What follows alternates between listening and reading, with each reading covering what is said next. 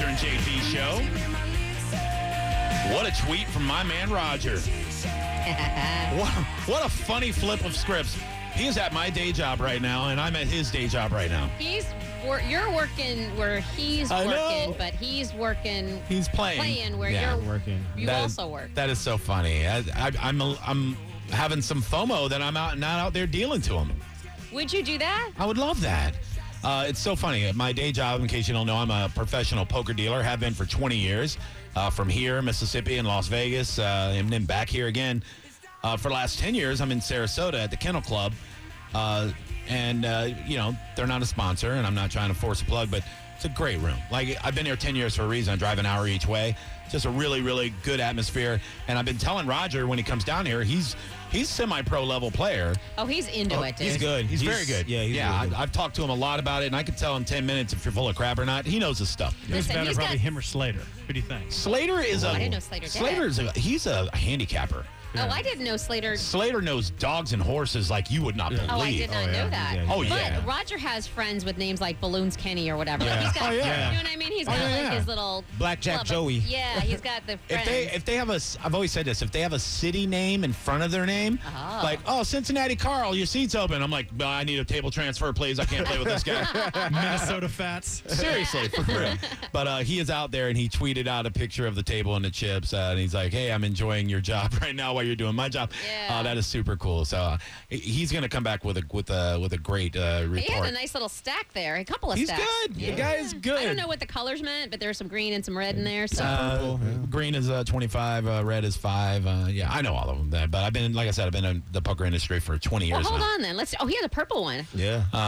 So he is playing a tournament right now, which that's good. Oh, is that what that means? There's purple. There's a whole bunch. There's 2 purple and a whole bunch of yellow. Yeah, yellow is 1,000. No, he's doing well. Wait, Good. what? Yeah, I see the black Purple is 500. He's doing well. He's doing really well. What are the black ones? Are 100. 100? Yes. I see them there on the bottom of the Green, stack. I see 'em. blue, and black. Yeah, he's doing good. So I hope he wins. Today is a good tournament. $1,000?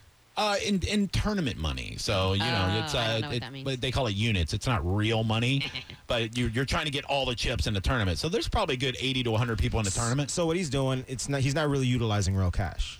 No, you buy in with real cash. Yeah. Okay. But then you play with what's essentially play money, but then at the end of the payouts, you get real cash back. Okay. So like the top 10 or 11% of the field pay, and that's with every tournament all over the country, and it's just the way it is. And I'm not much of a big blackjack player, but I know there is strategy involved, but is also the other half kind of luck? no, there's strategy. And the beauty of poker is a lot of math. It's a lot of psychology. Out.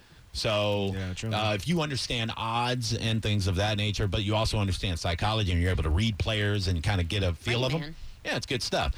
Well, he's doing well then. Good for him. Good. I want to play with him one day. Wow, that sounded gay. Yeah, let me section that out. Let me section out that audio. Yeah, cut that out. In true Roger and JP style, you're just going to get isolated, and that will get replayed over and over. Brett's promised to do an impression of me soon. He said he's working on it. Really? And Can't wait to hear that that's one. going to be the first thing he says is, I want to play with Rogers. I sent out a tweet about 3 weeks ago. I got in my car, and I always have, if I get out early enough from that job, I immediately turn on the bone, whether it's this show or Drew Garabo Live, and that's my hour drive home. And he was doing a Mike Calta impression so well, I thought Mike Calta was on the show. Really? Yeah, he's pretty Now, good. was he doing, because he'll do Mike Calta doing impression of JP. No.